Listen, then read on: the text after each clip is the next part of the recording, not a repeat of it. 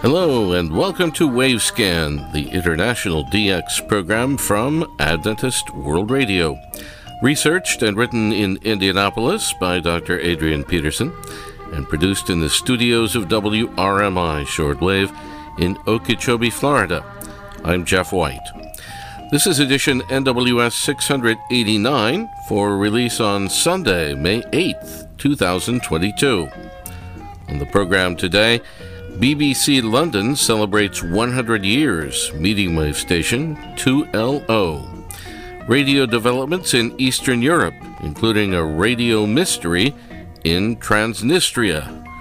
And our Philippine DX report from Henry Umaray.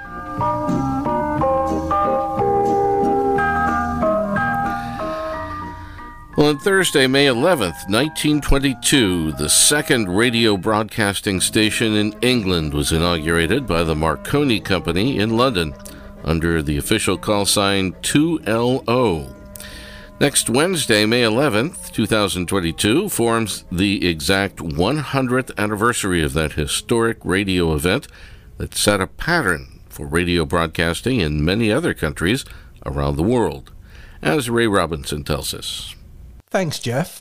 The first radio broadcasting station in England was 2MT, also a Marconi station that was installed at Writtle, near the Marconi radio factory in Chelmsford, just 3 months earlier. For a period of a little over 1 year, the two Marconi experimental radio broadcasting stations, 2LO in London and 2MT in Writtle, were both active simultaneously, though generally on two different and non-conflicting broadcasting schedules. However, at one stage, both stations were on the air simultaneously for half an hour each Tuesday evening, from 8 until 8:30 p.m.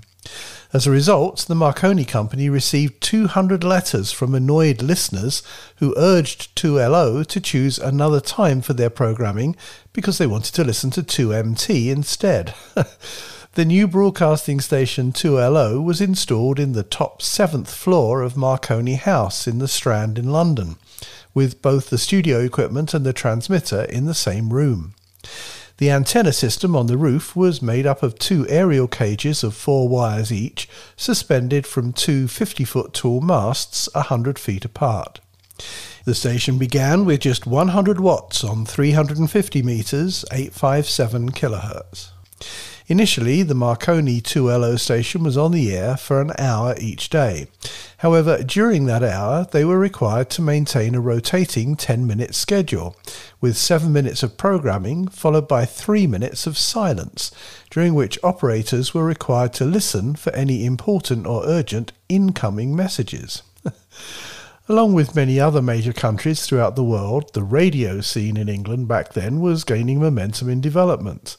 Representatives from many differing radio organisations in England held a series of meetings in an attempt to pave the way for adequate nationwide radio coverage.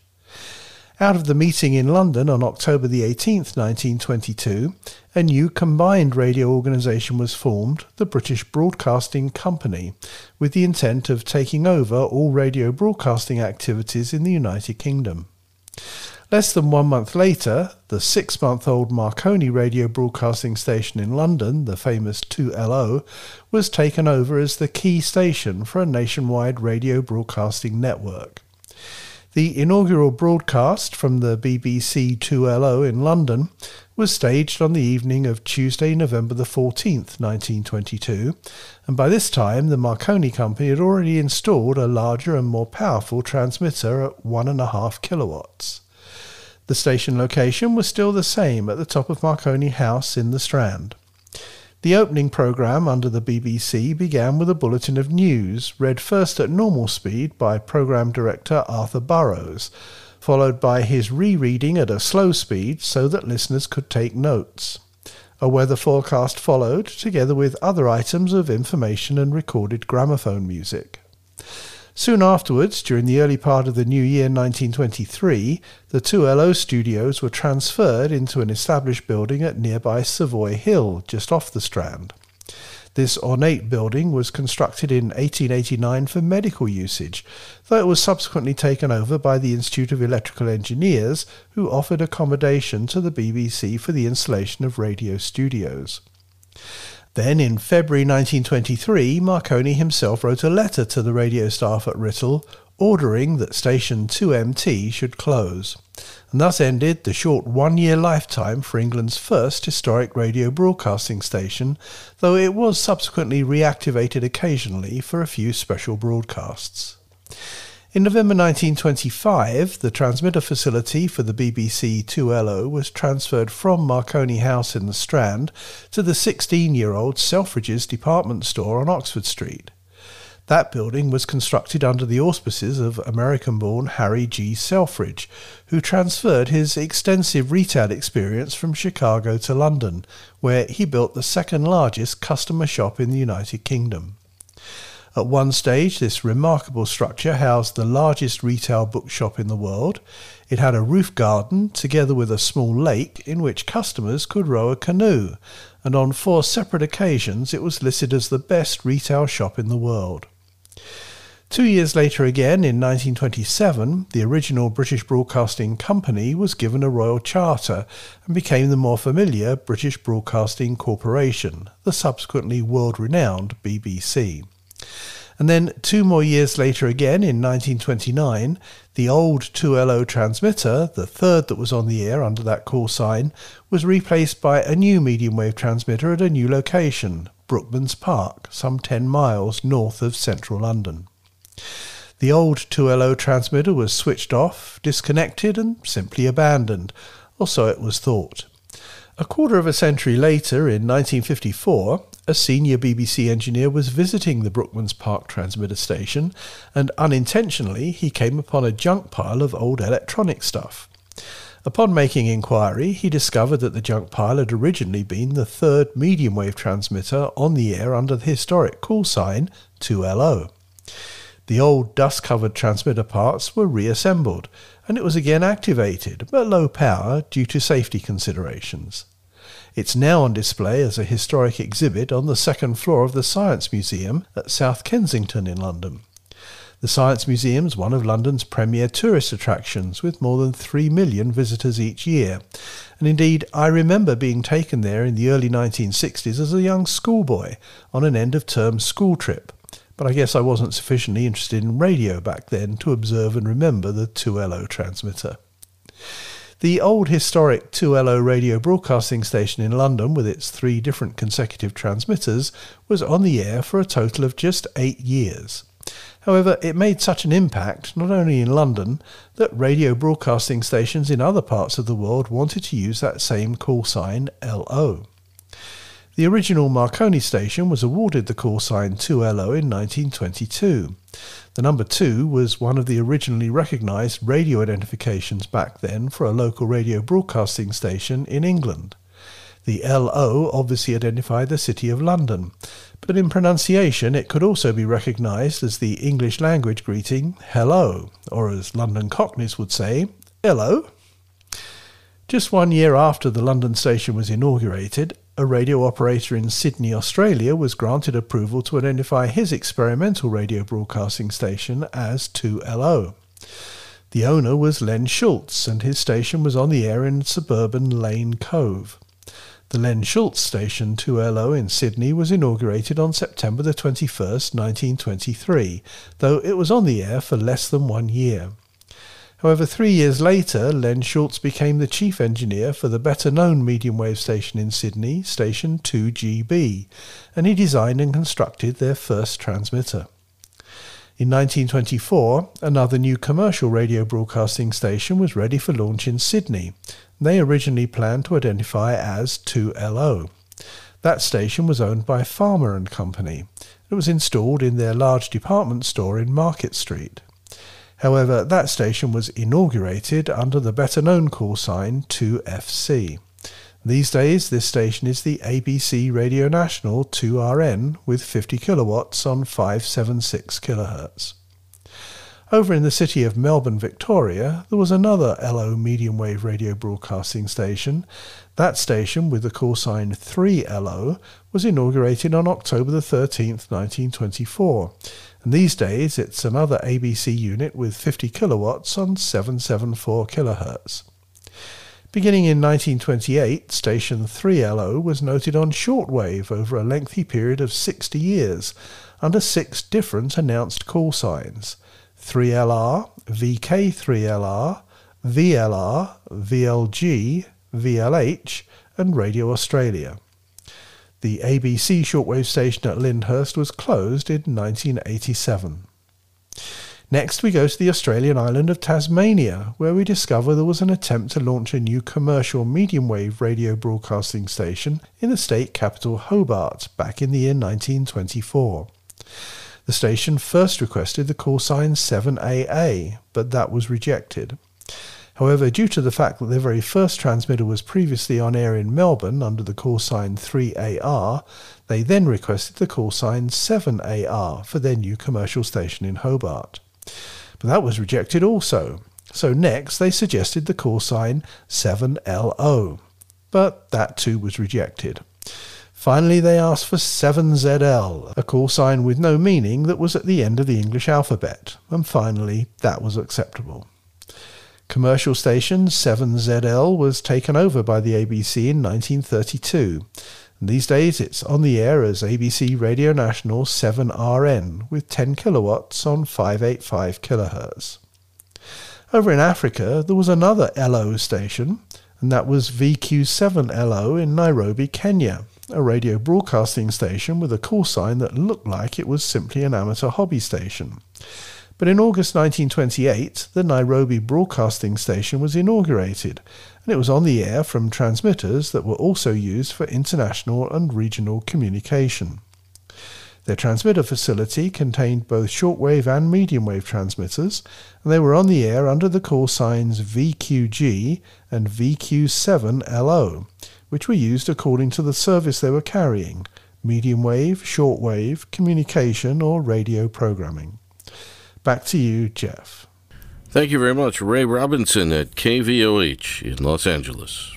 Внаслідок ракетних ударів по столиці не обійшлося без жертв. Як стало відомо сьогодні зранку, рятувальники знайшли під завалами житлового будинку у Шевченківському районі одну загиблу людину. І нею виявилася наша колега, продюсерка Радіо Свобода Віра Гірич.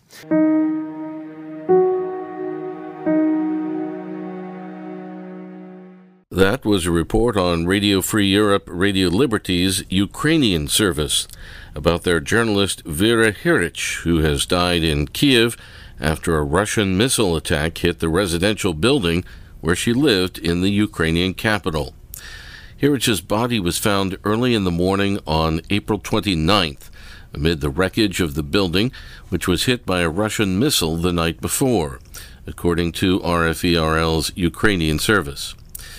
UN Secretary-General Antonio Guterres was visiting Kiev on April 28th as missile strikes hit the capital, including that apartment block.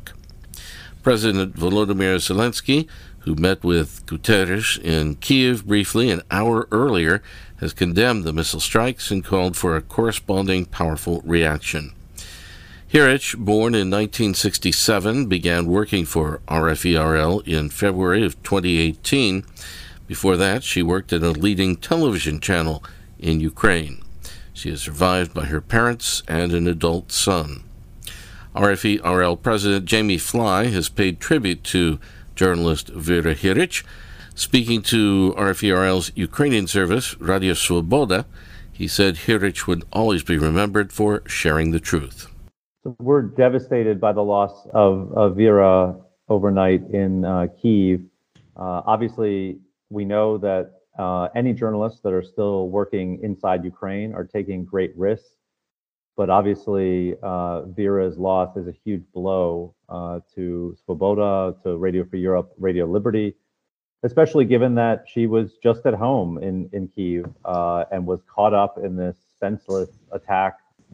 And we're incredibly saddened for her family and mourning her loss, given the incredibly important role she played in Svoboda's operations in organizing our production, assisting her colleagues, and we really will always remember her commitment to our mission of sharing the truth, no matter where that takes us, and reporting the facts, especially at a moment like this, when so many facts are being disputed around this ridiculous war. That was RFE-RL President Jamie Fly. Now we move to Transnistria for some very dramatic radio developments. CNN reports that a series of unexplained explosions have occurred in parts of Transnistria, a breakaway territory within Moldova that has housed Russian troops for decades. 2 radio towers in the territory were damaged by explosions in the early hours of Tuesday morning, April 26th, the Transnistrian Ministry of Internal Affairs said in a statement. On Monday, a series of explosions had been heard in Transnistria's capital, Tiraspol, near the Ministry of State Security building, according to Russian state news agency RIA Novosti. Transnistria is unrecognized by the international community, which considers it a part of Moldova, but the Moldovan capital, Chisinau, essentially has no control over the territory, which declared itself a republic more than 3 decades ago. A correspondent for Russian state news agency RIA Novosti said powerful booms were heard in Tiraspol and that windows in neighboring houses were damaged. 2 radio towers were subsequently damaged on Tuesday morning. The site where the explosions occurred is known as the Transnistrian Radio and Television Center in Grigoriopol, which was built in the 1960s and is one of 14 Soviet-era radio transmitting centers, according to the Transnistrian Ministry of Internal Affairs. And here's a further report on the Grigoriopol situation from the Association for International Broadcasting.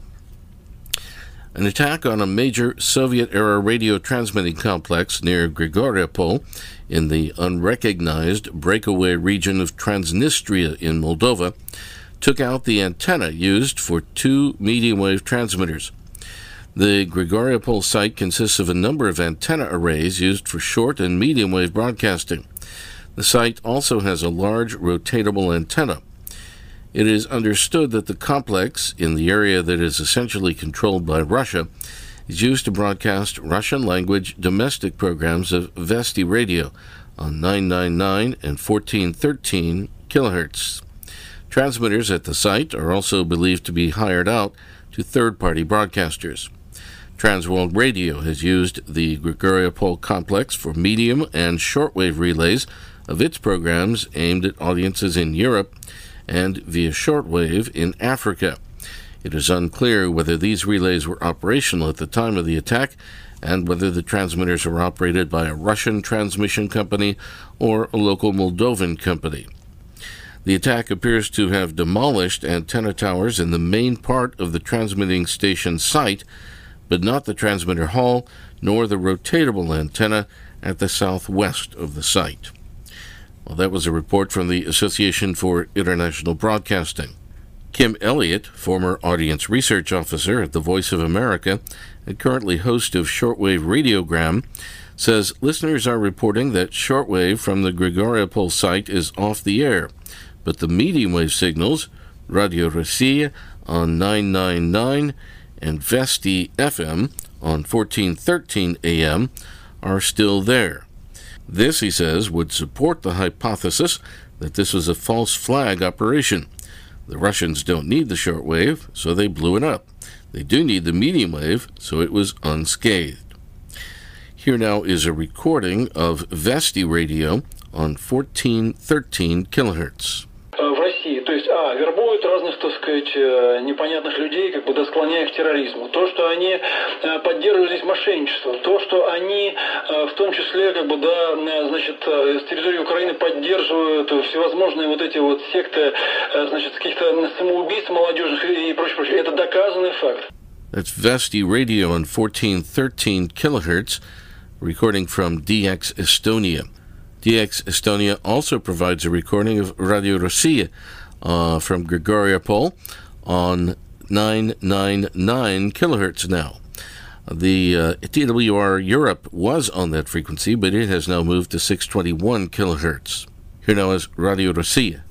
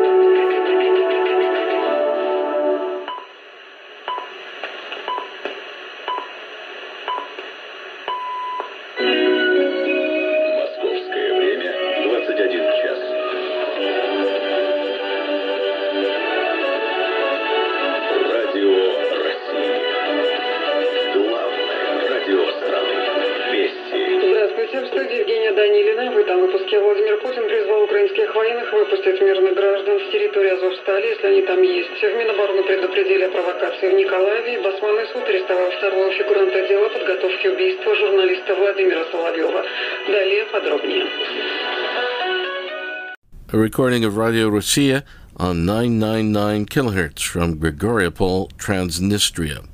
Kim Elliott says, using an SDR in Poland, I heard 999 and 1413 AM with good signals. Incidentally, the breakaway authorities in Transnistria call their self-declared republic Pridnestrovia, and this information comes from the Pridnestrovian State Agency for Tourism. They say the radio center is one of the main attractions of Grigoriopol district.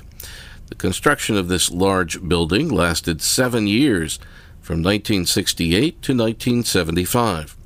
In Soviet times, all transmitters were overwhelmed with work 23 hours a day. It broadcast programs on the territory of the Soviet Union and also to foreign countries. The height of the antennas at the center reached 250 meters. Broadcasting covered the entire globe, broadcasting programs for polar explorers in Antarctica, for sailors of the merchant and fishing fleet. The staff of the radio center was one of the first to come under the jurisdiction of independent Pridnestrovia in the early 1990s. It deserves credit for the breakthrough of the information blockade around the Republic. Thanks to the powerful transmitter of the radio center in 1992, the voices of Pridnestrovian radio broadcasters were heard for the first time all over the world. There is a still functioning shortwave antenna with a height of 90 meters capable of changing its radio bearing to rotate around its axis by 360 degrees. In 2007, the enterprise was privatized, and today it's officially called the Pridnestrovian Radio Center. Well, that information from the Pridnestrovian State Agency for Tourism. You're listening to Wavescan from Adventist World Radio. Now let's go to the Philippines. Here's Henry Umaray. Hello everyone, to the dear shortwave listeners, wherever you are, welcome to the May 8th edition of the Philippine DX. This is report number 182. I'm Henry Umaray in Bacolod City, Negros Occidental, Central Philippines. Glad to be back and thank you for listening. I would like to thank our DXer friends for sending the reception report most recently. Mr. Richard Lemke in Alberta, Canada, Mr. Eugene Korniken in Moscow, Mr. Bill Harms in Walworth, New York, USA, Mr. Rob Denboer in the Netherlands, and Mr. John Zachary Alvarez in Cavite here in the Philippines. To all of you, thank you very much. Reception logs for April 2022, April 3, China National Radio 2, China Business Radio on 17625 in Chinese from Beijing at 0823 SIO 433. April 10, World Christian Broadcasting KNLS on 9580 in English from Anchor Point at 1016 SIO 555. April 10, Adventist World Radio KSDA on 17540 in Ilocano from Agat, Guam at 1046 SIO 444. April 10, Adventist World Radio KSDA on 15500 in Sundanese from Agat, Guam at 1130 SIO 555. April 17, Radio for Asia on 15195 in Laoshan from Tinian Island at 1138 SIO 555. April 17, Voice of Korea on 11735 in French from Kujang at 1144 SIO 434. April 17, Far East Broadcasting Company Radio on 9795 in Vietnamese from Iba Zambales at 1146 ISIO 444. April 24, China Radio International on 12070 in Filipino from Shenyang at 1141 SIO 555. April 24, China Radio International on 11955 in Filipino from Kunming at 1150 SIO 555. April 24, Voice of Vietnam on 12020 in Indonesian from Hanoi, Suntay at 1052 SIO 343. April 24, Far East Broadcasting Company Radio on 12095 in Lu from Bukawi at 1050 SIO 444. April 24, Voice of America on 11785 in Chinese from Odontani at 1006 SIO 343. And April 24, Radio Taiwan International on 11915 in Indonesian from Pao Chong at 1002 SIO 555. Send us your comments, suggestions, reception logs, and informations to filipinasdx@gmail.com. That's PILIPINASDX for filipinasdx@gmail.com. This has been Henry Umaday for Wavescan in Bacolod City, Negros Occidental, Central Philippines. Sa mabuhay at maraming salamat po. Thank you very much, Henry.